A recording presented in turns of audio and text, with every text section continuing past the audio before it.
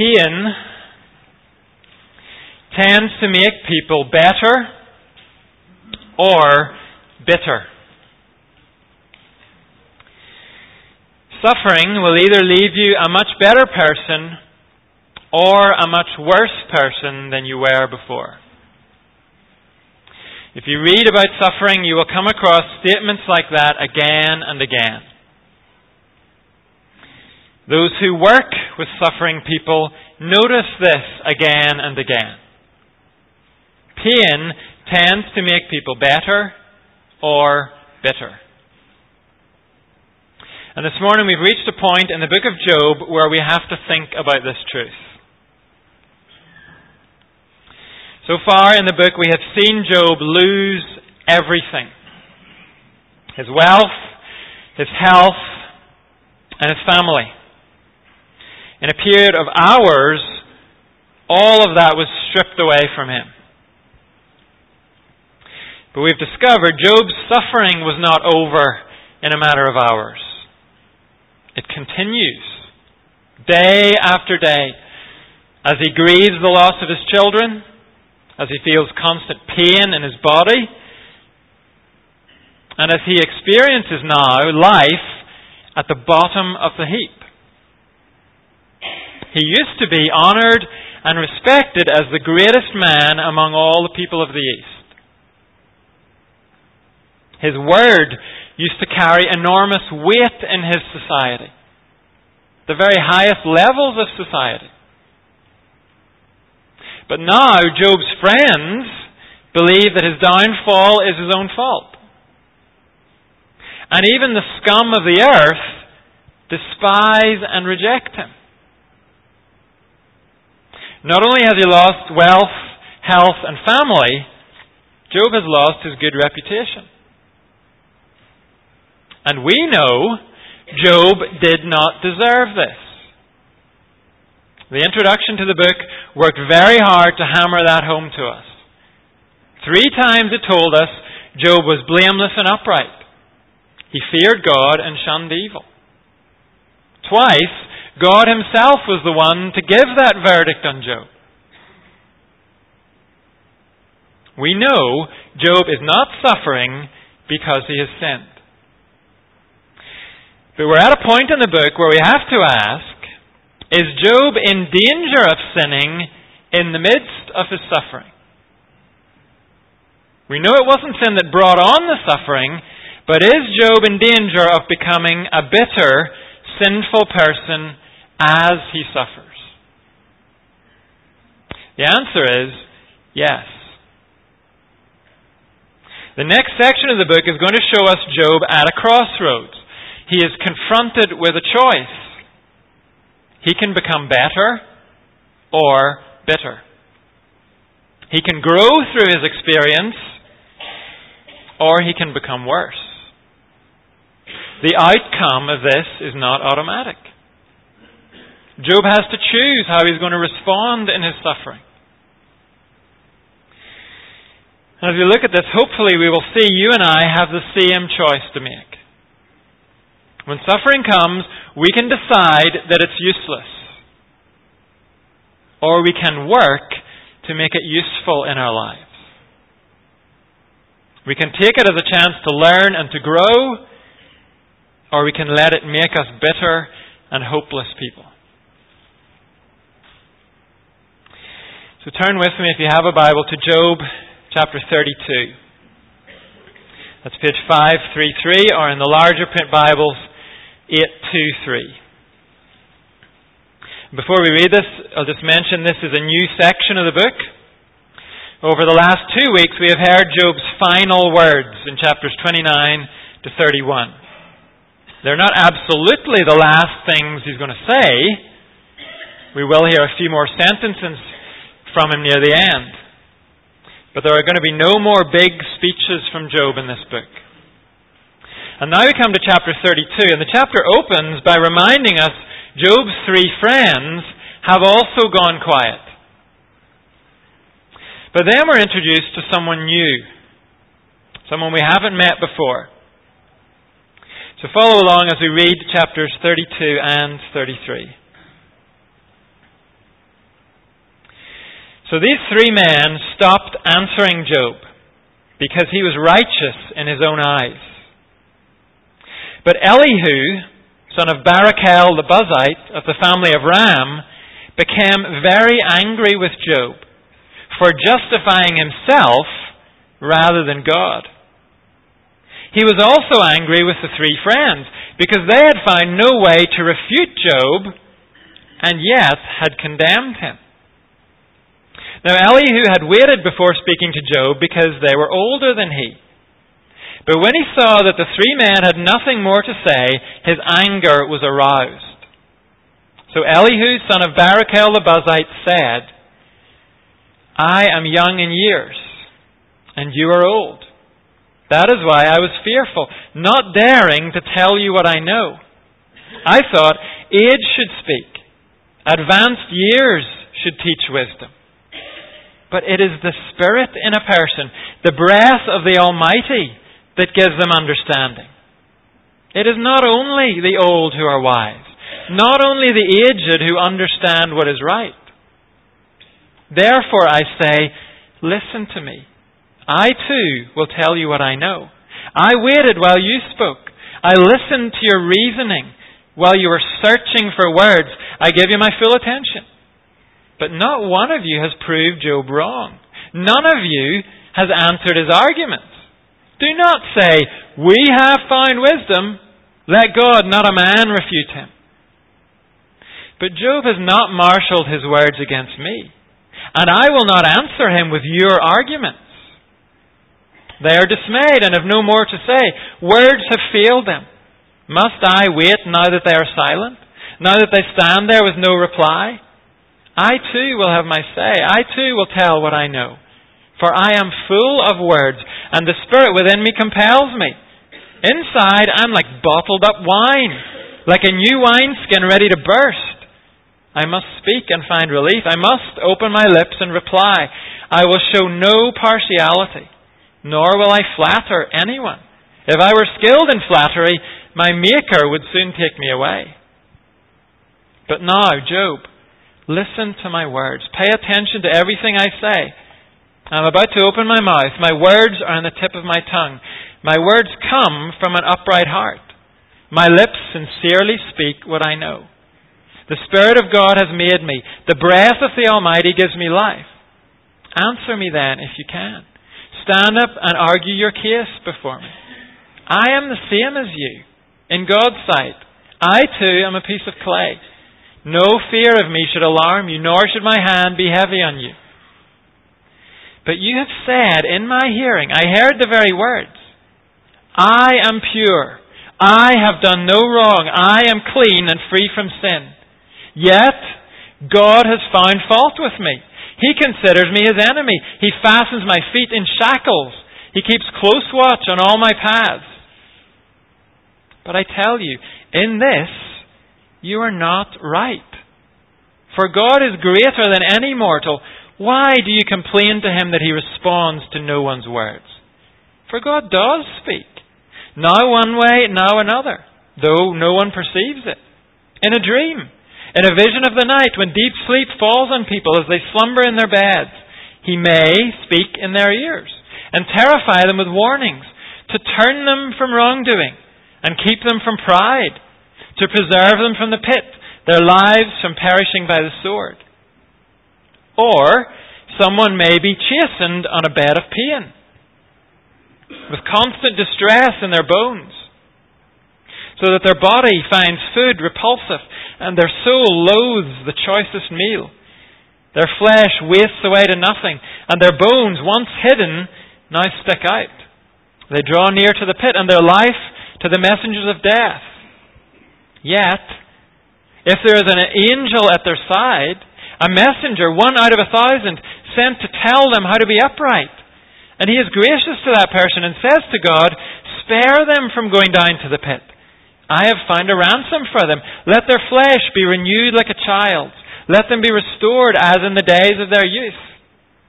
Then that person can pray to God and find favor with him. They will see God's face and shout for joy. He will restore them to full well-being. And they will go to others and say, I have sinned, and I have perverted what is right, but I did not get what I deserved. God has delivered me from going down to the pit, and I shall live to enjoy the light of life. God does all these things to a person, twice, even 3 times, to turn them back from the pit, that the light of life may shine on them. Pay attention, Job, and listen to me. Be silent, and I will speak. If you have anything to say, answer me. Speak up, for I want to vindicate you. But if not, then listen to me. Be silent, and I will teach you wisdom. This is God's Word.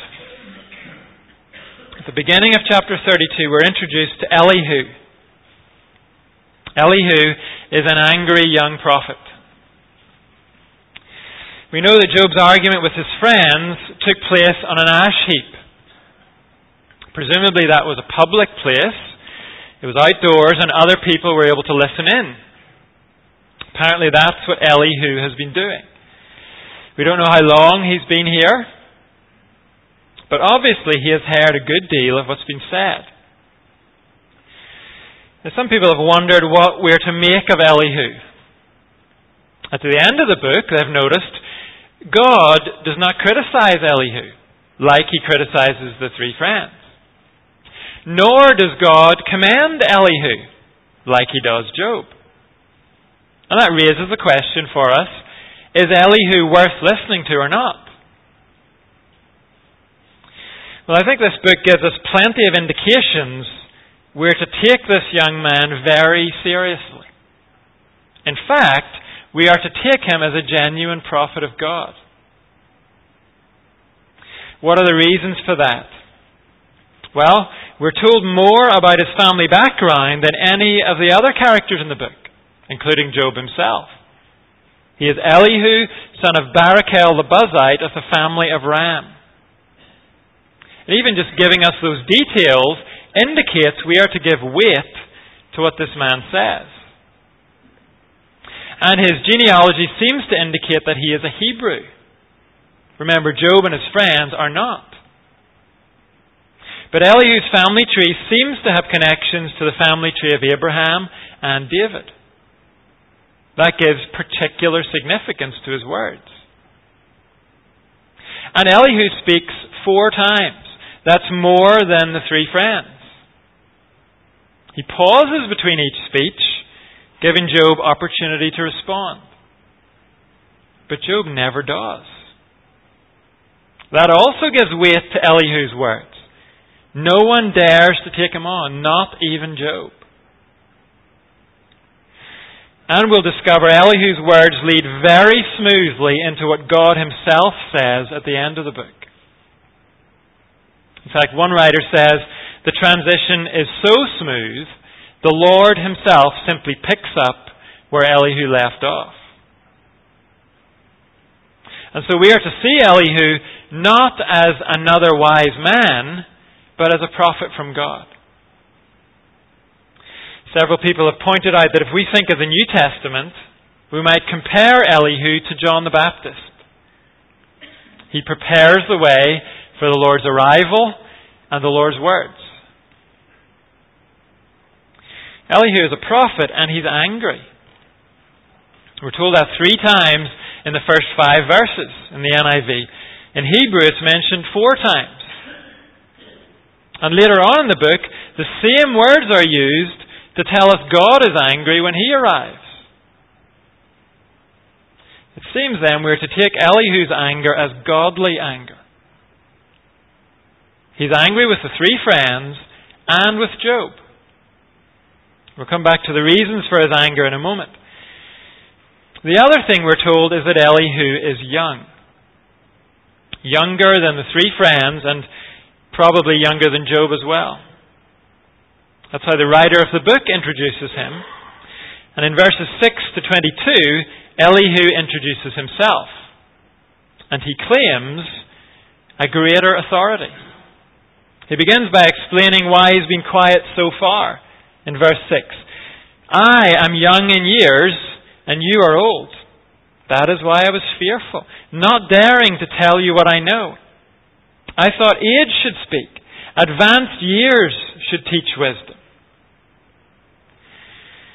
Elihu here is pointing to the accepted view of things in his own culture. Where does wisdom come from? It comes from age and experience. So if you have age and experience, you have authority. People ought to listen. In our own culture, we don't tend to think that way anymore. But we need to realize we are unusual in that regard. Throughout history, this is the way most cultures have viewed things. And there's a lot to be said for it. The book of Proverbs says it is often true that age and experience do bring wisdom. And so Elihu has been biting his lip while his elders speak. And even now, when he finally does speak, you'll notice from his words he feels a bit awkward about it. That explains why he speaks so hesitantly. He keeps almost apologizing for himself. But now that he has listened to speech after speech, he can't bite his lip anymore. What he's heard has taught him that while age and experience should produce wisdom, verse 8, it is the Spirit in a person, the breath of the Almighty, that gives them understanding.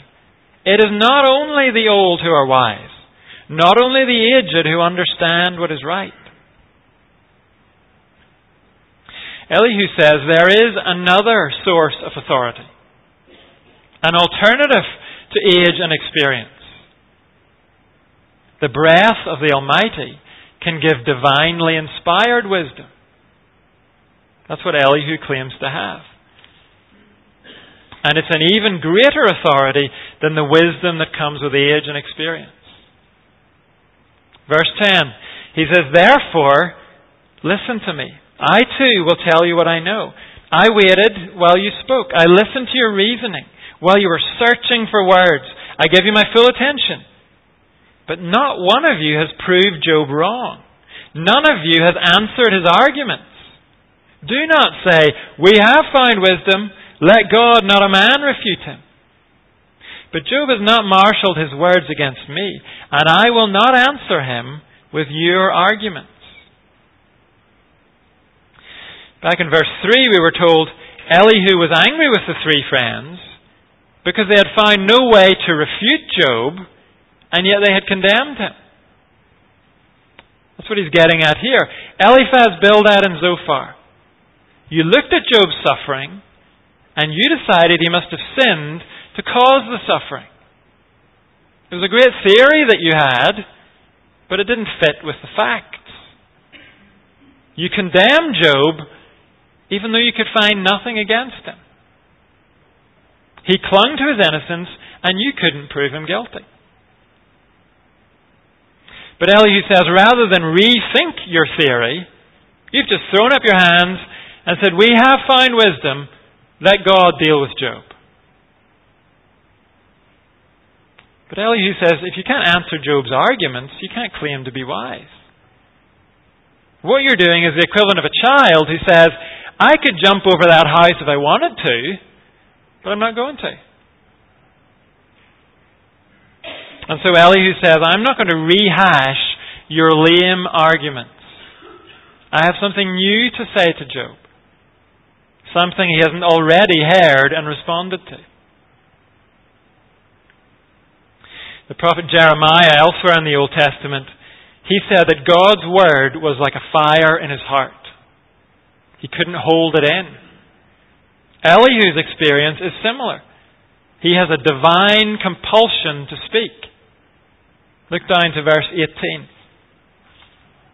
I am full of words, and the Spirit within me compels me. Inside I'm like bottled up wine, like new wineskins ready to burst. I must speak and find relief. I must open my lips and reply. I will show no partiality, nor will I flatter anyone. For if I were skilled in flattery, my Maker would soon take me away. So notice, Elihu is not taking the side of either the friends or Job. He has been sent as a messenger of his Maker. He's going to speak for the sake of God's honor. He's not here to show partiality or to flatter anyone. And then having explained to the friends why he had to speak, now Elihu turns to Job. And his opening message is, don't sin while you suffer, Job. Chapter 33, verse 1. Now, Job, listen to my words. Pay attention to everything I say. I'm about to open my mouth. The words are on the tip of my tongue. My words come from an upright heart. My lips sincerely speak what I know. The Spirit of God has made me. The breath of the Almighty gives me life. Answer me then if you can. Stand up and argue your case before me. I am the same as you. In God's sight, I too am a piece of clay. No fear of you should alarm me, nor should my hand be heavy on you. Earlier in the book, Elihu has listened while Job spoke about his terror at the prospect of meeting God. Job wanted to meet God, but he wondered if God would just blow him away. And so Elihu says to Job, God has been gracious. He's sent a fellow piece of clay to talk to you. I am a non-threatening messenger. But then Elihu gets to the heart of the issue in verse 8. But you have said in my hearing, I heard the very words, I am pure, I have done no wrong, I am clean and free from sin. Yet God has found fault with me. He considers me his enemy. He fastens my feet in shackles. He keeps close watch on all my paths. But I tell you, in this you are not right. For God is greater than any mortal. When Elihu was introduced, we were told he was angry with Job for justifying himself rather than God. And now Elihu explains what that means. Elihu does not agree with the three friends. He does not claim Job deserves his suffering. He has no problem with Job defending himself. What Elihu takes issue with is the way Job has begun to defend himself. Elihu is telling Job to be cautious. Because as Job defended his own blamelessness, he began to suggest, and maybe more than suggest, that God is in the wrong. Job has shown signs he's beginning to care more about his own honor than he does about God's honor. He has become obsessed with justifying himself. And Elihu says, be careful, Job. You are not suffering because you sinned, but you are coming close to suffering in the midst, coming close to sinning in the midst of your suffering. One old commentary sums it up like this. Job maintains a good cause, but he handles it evil. In other words, he is in the right, but he doesn't deal well with being in the right. When suffering hit Job, he was a good man. And now as he suffers, he's in danger of becoming a worse man. He's allowing his suffering to make him bitter instead of better. If we pause here, we can notice that it's no accident Job's suffering arrived in chapter 1, but Elihu does not speak until chapter 32. Elihu's speech would have been totally out of place in the early days of Job's suffering. We saw then, the Bible gives a lot of leeway for God's people to pour out their distress, to express the darkness that they're feeling. When pain and suffering have knocked the wind out of us, the Bible is not shocked to hear us shouting and to hear us confused. It's not embarrassed by that. We've heard it from Job, and we hear a lot of it in the book of Psalms. Those angry words are recorded for us, to give us permission to pour out our hearts to God. When we looked at Job chapter 3, we saw Job at his lowest. And we used these words from Don Carson. It is far better to be frank about our grief, candid in our despair, honest with our questions, than to suppress them and wear a public front of puffy piety. Far better to be frank. That's true. And we need to take that to heart, both in our own pain and as we talk to others who are in pain. But there comes a time for us to think about where our anger might be taking us. The early days of grief and pain are not the time for that. What Elihu says would not have been appropriate in chapter 4. Job's pain was too raw. It was right to let him shout. God is amazingly gracious when His people lash out in their pain. But now, as we come closer to the end of the book, it is time to hear Elihu's message. It's time for Job to consider where his suffering is taking him. And the fact is, it is not taking him in a good direction. In his desire to vindicate himself, Job is in danger of condemning God. His raw anger at his suffering is in danger of becoming settled, sinful anger against God. And as you and I hear Elihu, we have to ask ourselves if his words might apply to us at any level. This book has given us permission to be honest with God in pain. Totally and bluntly honest. But now we're being challenged. Whose honor do we care about most?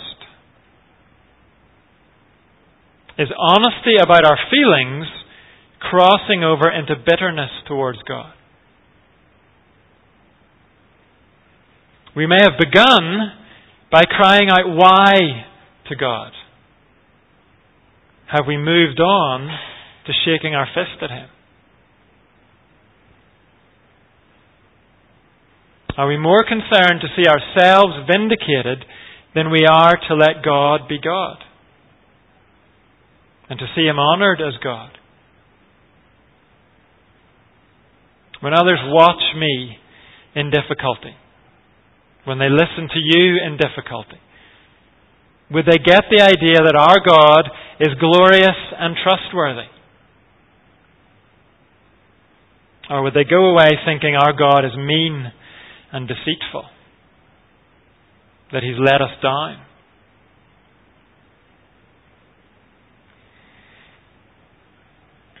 There's a time in Martin Luther's life when he was particularly low.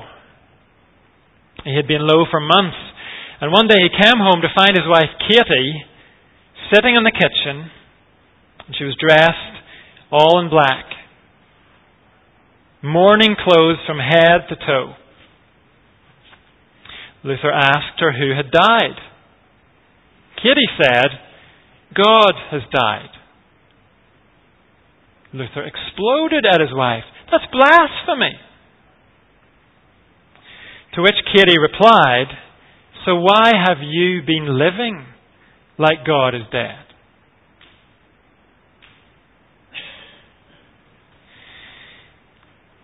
As we suffer, there comes a time to ask what we are saying about God through the way we suffer.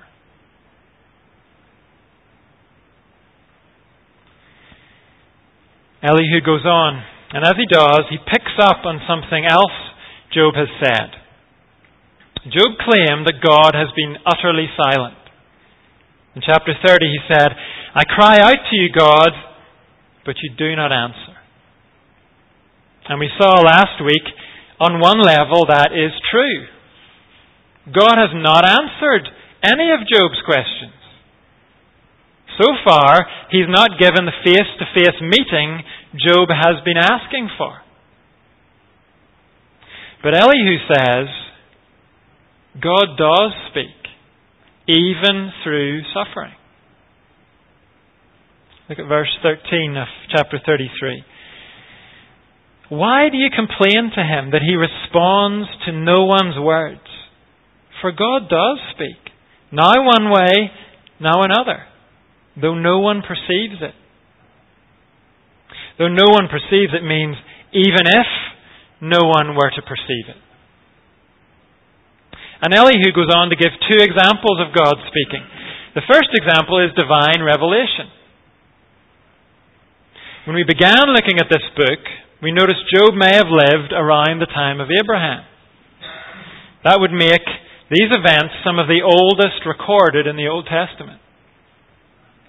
If that's correct, Elihu is speaking at a time when there's not yet any written Word of God. That primary form of divine revelation will come later. But in verses 15 to 18, Elihu mentions another form of revelation used by God, dreams and visions.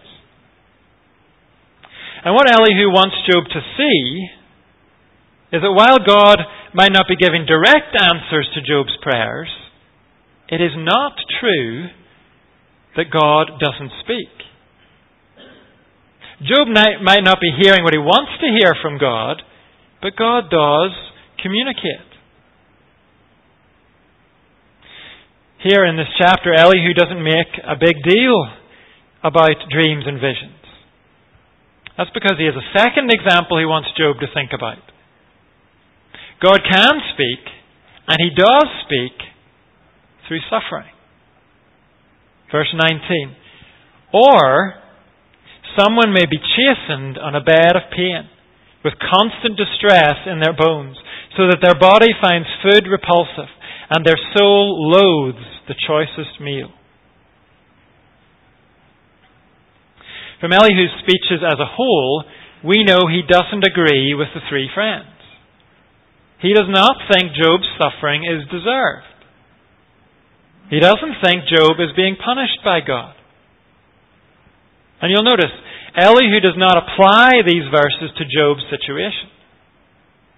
What he wants Job to grasp is that God does speak through suffering. There are things to be learnt from suffering. It's a chance to grow. It is a chance to become a better person.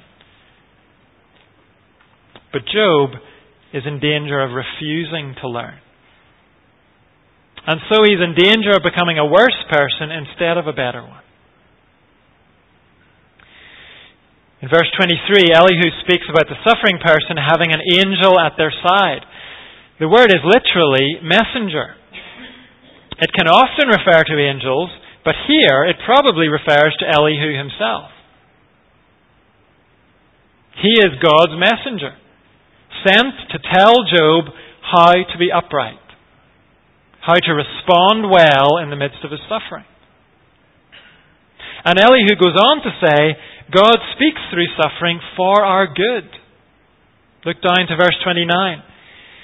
God does all these things to a person, twice, even three times, to turn them back from the pit, that the light of life may shine on them. Suffering presents both pitfalls and great opportunities. If we take the opportunities, we can steer well clear of the pit. We can move further into the light of life. Elihu has a clear challenge. We know that your suffering is extreme, Job. We know it's undeserved. Now, how are you going to respond in the midst of it? Are you going to let it make you self-righteous and bitter and perpetually angry? Are you going to go to the grave shaking your fist at God? Still shouting that He's not fair, that He's treated you wrong? Or Will you bow down in your suffering and say, "Speak, Lord, for your servant is listening"?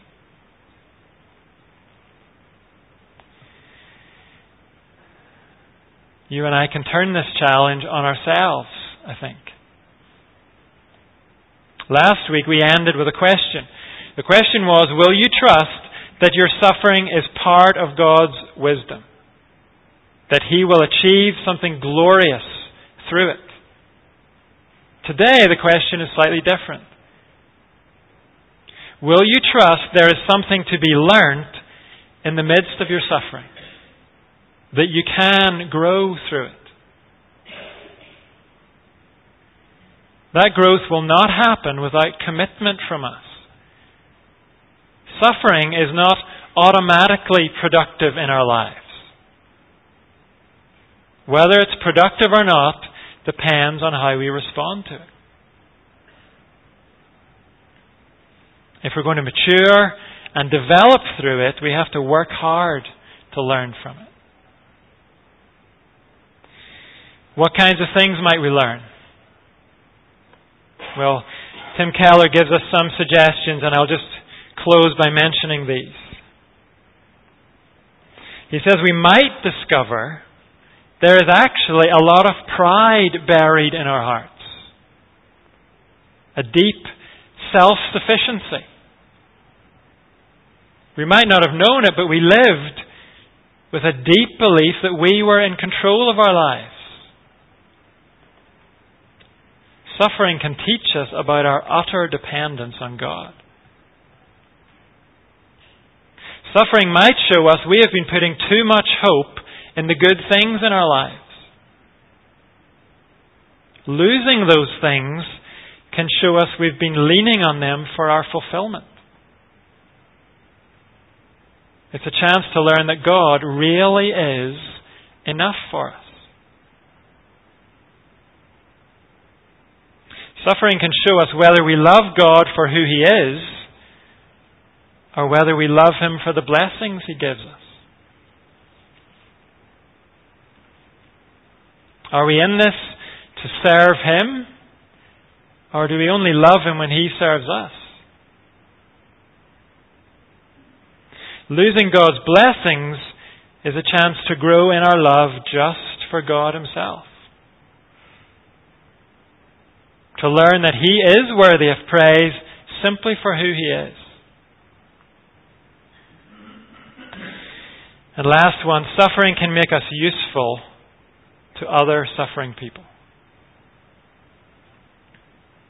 It is hard, and I think we know this, it's hard to walk in other people's shoes unless we have suffered as well.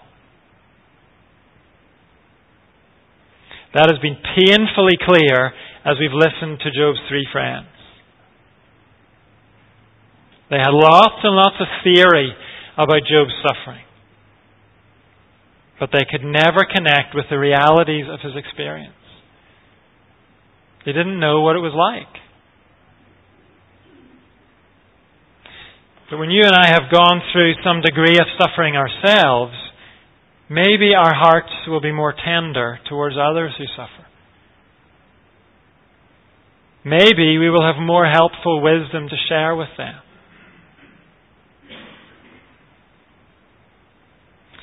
Maybe we will become more effective servants of our God.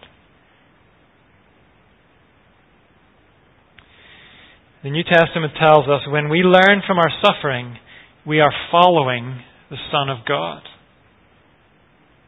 The book of Hebrews says Jesus learned obedience from what He suffered. Jesus' suffering was totally and completely undeserved. God achieved a glorious thing through it. And amazingly, we are told Jesus Himself learnt from His suffering. Let's ask God to help us learn in our own situation. And if we haven't suffered yet, let's ask God to make us ready to learn when the time comes that we do suffer. So let's ask for His help.